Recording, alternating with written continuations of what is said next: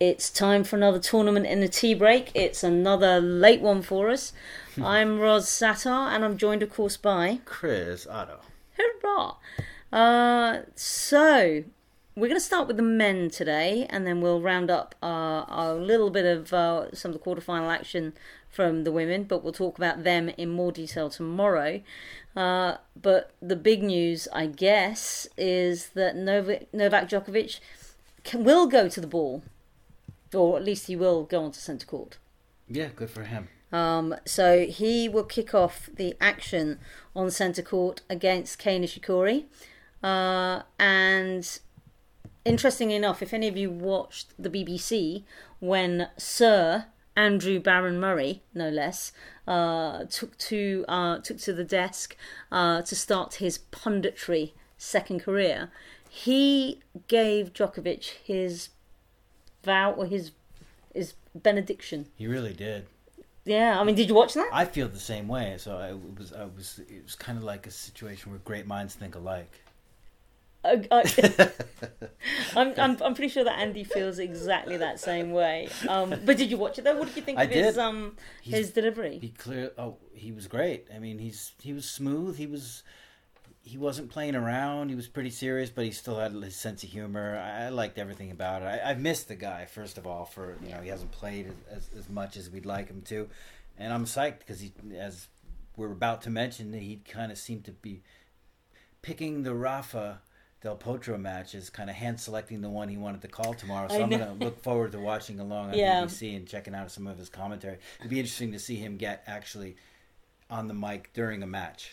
Oh, I mean, it was a cool move by the BBC to announce it, and I think it was an equally cool move for Sue to basically say, "Oh, have you got a favourite?" Because they'd be stupid not to put him on what he wants. Yeah. But yeah, it was really interesting, and I'll never feel self-conscious now about saying as much as I do, because he did it all the time, and if it's good enough for Sir Andrew, then it's good enough for me.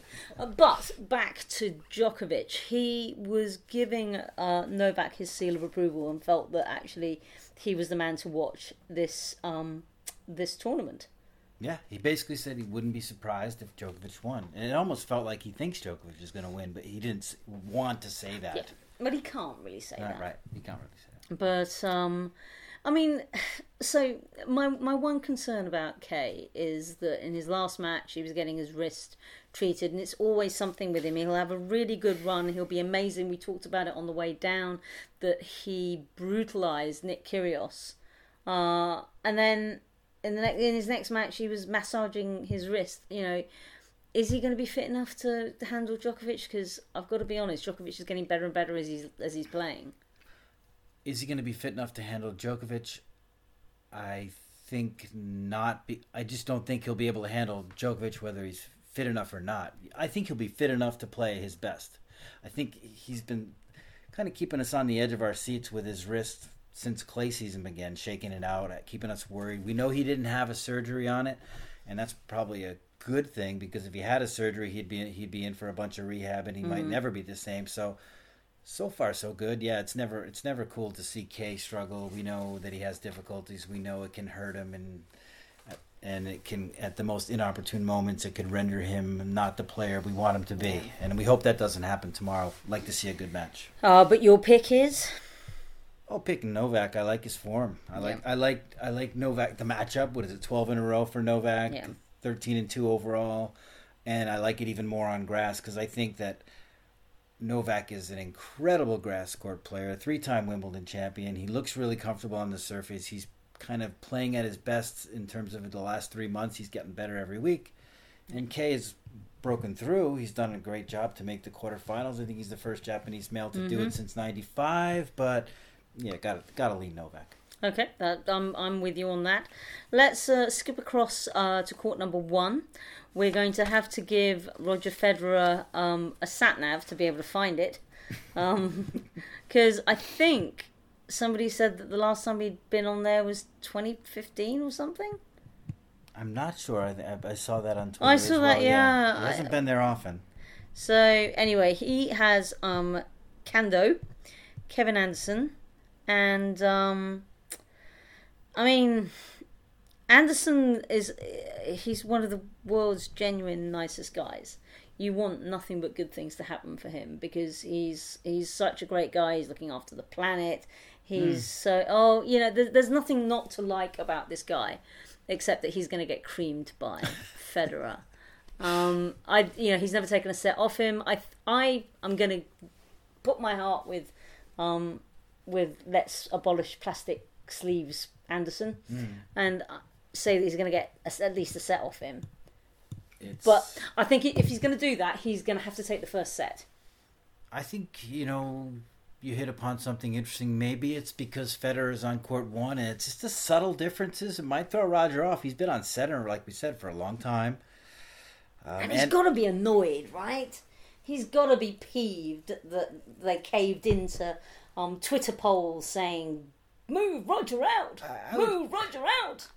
Maybe not peeved, but he's got to be much prefer center court, and probably, he might struggle. It might be a weird vibe happening. I mean, Anderson's never got more than 5 games against Federer, but he's a good player. He's got a big serve. He can get into a tiebreaker and do it. I don't think he'll be able to sustain it, win the match, but it's supposed to be a hotter day tomorrow. Do we think that that's going to make a difference? Could help Kevin a little bit, a little higher balance. Maybe a little more kick off the hard surface, but I don't know. It's hard to see Anderson making too many inroads in this match. And Federer's he's won 29 of 30 at the majors since the beginning of 2017. He's been ready to go in these big matches.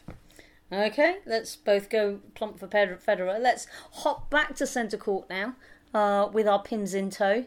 Rafael Nadal will be facing Juan Martín del Potro. Your thoughts on that? Part of me thinks Del Potro is the type of big match player that can do some damage, and he's the type of player that can do some damage against Rafa because of the big serve, the quick strikes. He's 0-2 against Rafa on grass, however, which I was surprised to look up. And one of those matches was at Wimbledon in 2011. It went 4 sets. There were 2 tiebreakers. He also lost to him at Queens. I feel like Del Potro is going to make this match interesting and dramatic. I also feel like Rafa's going to win. For a while I was leaning the other way, but then my senses took over. Yeah, I mean, I would love to see Del Potro spring the surprise, but I just don't think he can. I mean, he was short on pre-grass stuff because he pulled out of Queens as well. I can't remember, he might have done something at Boodles, but playing an exhibition in amongst the strawberries and the champagne is not really going to set him up. And I don't know. I just think that his goose is cooked. It was really complicated for him to get by Simone, and let's not forget he had to do it today, so he doesn't get really a full day off. That might hurt him a little bit. Rafa's in really good form. He's playing his best grass court tennis. I think, as we've mentioned already, I think a couple of days ago, every time he's reached the quarters at Wimbledon, he's at least made the final. Yeah. Okay, so we're both in agreement that Nadal will, maybe not cruise through, but get through. Get through. And then the match that everybody did believe should belong in number 1, or as some people rather cruelly said, in the car park, and even then not the Wimbledon one, is Raonic and John Isner. I mean, I'm going to be honest, I've barely seen Raonic, and I certainly haven't made any attempt to watch Isner at all. And if I'm being totally honest, I can't really see myself making, if that is going on after Del Potro and Nadal, then I'll probably watch a little bit of it. But unfortunately I've got a desk mate that is following the juniors, so I feel so, and she's such a nice person, I actually always feel guilty about switching the thing over, even though her and her husband are out all day, and then they come back in, do a bit of stuff, and then go. I always feel really bad about changing her screen. That is funny. But it just goes to show that she's such a nice colleague. It's not saying that my previous colleague that was sat there that had asked permission wasn't nice, because he's a great guy, but I had no compulsion whatsoever in commandeering his screen. Whereas I do feel really bad about commandeering Colette. So maybe if I feel a burning desire, I'll probably put this one on my laptop and have Nadal and Del Potro. Well, we've got to switch it on for the tiebreakers. They've played 9 sets previously. 7 have gone to breakers. Isner with the 3-1 edge. Raonic won the last one. Raonic is better at Wimbledon. I'm tipping Raonic. Yeah, I'm going to go for Raonic as well. For a couple of reasons. One, I think the guy needs a break. He got to the final and ended up facing an incredibly informed Andy Murray, and you know, I'm sure he'd love a shot. And I'm just always baffled. I mean, I know it's because his body's in different proportion sizes, and that's why when he's like serving, he puts so much strain on his legs and his thighs, and that's why he's so injury prone. But it does baffle me that somebody he's a big unit. Let's be honest. He really is. And it just baffles me how somebody the size of Raonic could be every bit as precious lotus flowery as Nishikori. However, I do think he's going to be motivated to sort of set some things to rights. But yeah, I see 5 sets, 7-6s or 7-5s all over this one. I hope it doesn't go 5 because I don't want that 34-32 fifth set that we could see. Yeah. So we both in agreement of Raonic. Mm-hmm. Okay. Let's have a few gentle words on the women's quarterfinals. What a day! It was pretty amazing, actually.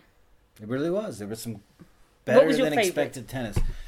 Well, the first 2 matches were both brilliant. I love them both, and I was really torn because I couldn't tell which one to watch for how long. But I was back and forth between Ostapenko, who was pretty impressive in taking down Dominika Cibulkova, and then Kasatkina Kerber match probably had the most impressive, artistic, athletic, dramatic moments on center court. There was some amazing tennis played by those two. The level of I mean, I just stuck with Kerber and Kasatkina, and the level of tennis was amazing. And what I was really interested in, you can shed some light because you were in on a press conference, was how Kasatkina came into press like kind of, okay, so I lost, but you know, we played amazing. You know, and I love it when players are like that. You know, and they're like kind of, we played good. That was a good day out on court. She knew she played good. I probed her a little bit and asked her what she did wrong, and she also knew that she didn't do everything perfectly. She thinks she went for a little too much, especially on the side with the wind. So it's not like she's afraid to be critical of herself. But oh God, she was brilliant. She was brilliant in defeat. I think she was more brilliant and more noticeable than Kerber, but Kerber, steady as she was, forehand down the line, keeping the ball in play, was nice with the forehand to backhand rallies as well. She was strong, an impressive performance, but that final game, 6-7 match points that Kerber needed, and it felt like if Kasatkina finds a way to get this game, they go to a breaker. This could be an insta classic. It didn't happen, but we had a lot of fun with that one for sure. Oh yeah, I mean, I met a German colleague who was like, oh, you know, but she looks so unhappy on court. So, and I was sitting with an Aussie colleague of mine, and I'd said to her in press, you know, what is it that makes you happy? And you know, to give her credit, her face lit up, and she was like, kind of the experience, the memories of how to play makes me realise that I really love to play on grass. And for the first time in ages, she actually looked happy. I just wonder whether the enormity of, you know, potentially reaching another final is sort of beginning to weigh on her shoulders. Everybody's reminding her that she's the highest seed left. She's doing her best to try and deflect it all. But, I mean, she's going to have her hands full with Ostapenko, right? I mean, this is going to be such a fun semi-final. Yeah, they haven't met. And just briefly, Ostapenko just did such an incredible job to take out Cibulkova, who really played good tennis today. It's hard to notice how good she played because Ostapenko just took it away from her and was just overpowering at times, doing the thing we know she knows how to do. Yeah, I mean, Courtney Nguyen once said that I think she described Ostapenko when we were talking about that crushing loss for Halep in last year's French Open final, and she said, you know, you've got Halep really holding it together, going, you know, it's just not my time. Today was not my day. And trying to hold it together while Ostapenko is like running around catching butterflies somewhere in the background, you know, and I get it. She is. It's almost like whatever the hype is, it doesn't affect her. And even though she said today, oh, you know, I had so much pressure in the run up to Roland Garros compared to Garbine Muguruza, in the run up to Roland Garros, she was like, meh, I don't care. Yeah. You know, I mean, obviously she did care, and she hit it very well. But you know, she she did everything that was asked of her, and she fielded all the questions that came to her with really good grace. Whereas Muguruza, as it got closer and closer and closer during the clay court season, it weighed her down so much. But let's be honest, Ostapenko did lose in the first round of a slam straight after having, in her first defence. So, this time she's going to be a little older, a little wiser, but I think she's going to be hitting still so free. Yeah, I mean, look at the reaction to the Roland Garros loss, which was a difficult one. She bounced right back. I mean, she was great today. From 5-5, they had a very tight first set. From 5-5, she won the final 8 points of the opener, and it was jaw-dropping stuff. And then from there, it was back and forth, a few breaks in the second set, so it was still a close match. But she seems to be rising at the right moments. So who's your pick? Oh, that's going to be a really, really good match between Ostapenko and Kerber. They haven't met. It's going to be a kind of an interesting one to see what Kerber can do tactically to kind of fend off Ostapenko, because her serve's going to be vulnerable. I got to go with Ostapenko. I think she's going to storm her. My head says Ostapenko, but my heart says Kerber. Cool. I'm glad we disagree. Yeah, because vote for each. Yeah, but I think this is going to be fun. Oh yeah, this one's going to be fun. And then on to the next. Now, Julia Gerges last won a round at Wimbledon in 2012. Yeah. I mean, just think about that for a minute. From 2012, where she was in the third round, which is the furthest that she'd ever been in Wimbledon, she then went out in the first round every single time. And then she had a run to the quarterfinals in Birmingham. And that was when I spoke to her, and everybody was like looking at the like stats, like, what? How is that even possible? But she really has had a breakthrough on grass. Yeah, well, you talked to her in press. You found out a lot about the process she's gone through over the last years, and what did she tell you? That was very interesting stuff. Yeah, she basically said that she brought a new coach on board who told her that she's going to have to accept the grass, and what that means is it is a living surface. It is unpredictable. It is going to throw up weird bounces and scrapes and slides.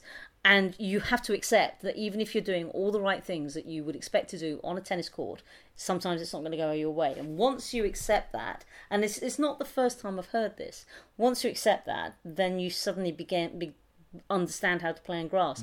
Andrea Petkovic had said much the same thing, although in Andrea Petkovic's style, It was like, initially playing grass was like being in a very sad French movie where everybody died and then you just wanted to go home and sit in the dark and kill yourself, which I thought was a little extreme. But then she too learned to accept the grass, and I wouldn't say they're best mates, but I certainly think that she can find a way around the court. And then, of course, she's going to play one Serena Williams. Yeah, but that was in doubt for quite some time today, which is amazing how well Camila Giorgi was able to play against her. If you just look at this score, you say, what went wrong with Serena? No, it was what went right with Giorgi and how well Serena had to play to get that win. She looked great. Don't be fooled by that close scoreline. Serena played well, served well, dropped 14 service points in 14 games, and looks like she's ready to ramp it up another notch in the semis. Yeah, I think out of all of the results that we've seen and all of the press conferences we've seen where she's been quite coy and like, a little bit Lizicki-esque, like, I'm just happy to make another round. Yeah, sure. This, I think, actually, she was full of emotion when she won this. And I think this one was her real, oh my God, this is really going to happen moment. I mean, obviously, no player will ever say, I just figured I'd be lucky to make the second week and get a bigger check. They all will tell you that they wanted to be there for as long as possible. They wanted to win the tournament. But I think this is the first time Serena's actually maybe starting to entertain the idea that she could go all the way. Yeah, I'm starting to think that maybe she has held back a little bit on the serve and overall, and I think there's a whole nother level that Serena can throw out there in the next two rounds, knowing that she's got 2 matches left, and then she takes as much time off as she wants after that. It's going to be scary. It's going to be difficult for Gerges. Maybe in the final she'll get tested, but I see her cruising past Gerges. Yeah, I agree. I think this is Serena all the way. And I think, well, let me just go back to one of the points that you just made now, that, her serving is improving. Today was the first time that since Paris, where she picked up this pectoral muscle injury, it was the first time she served over 120 miles an hour with a serve. Yep. And so she's feeling good about that arm. She's letting rip, and she's letting rip at just the right time because she needs to be at her best. What a thing of beauty that serve is on that surface. Yeah. Yeah, there's nothing about that isn't great. So tomorrow we will be discussing in a little bit more depth the women's semi-finals. Cool. Let's talk tactics. We shall talk tic-tacs. And we'll touch on what happened the day that Roger went to court number 1, otherwise known as the men's quarterfinals. So thank you very much for listening to us. I have been, and will continue to be, Ros Sator from Brit Watch Sports. I'm Chris Otto from Tennis Now. Goodbye. Bye-bye.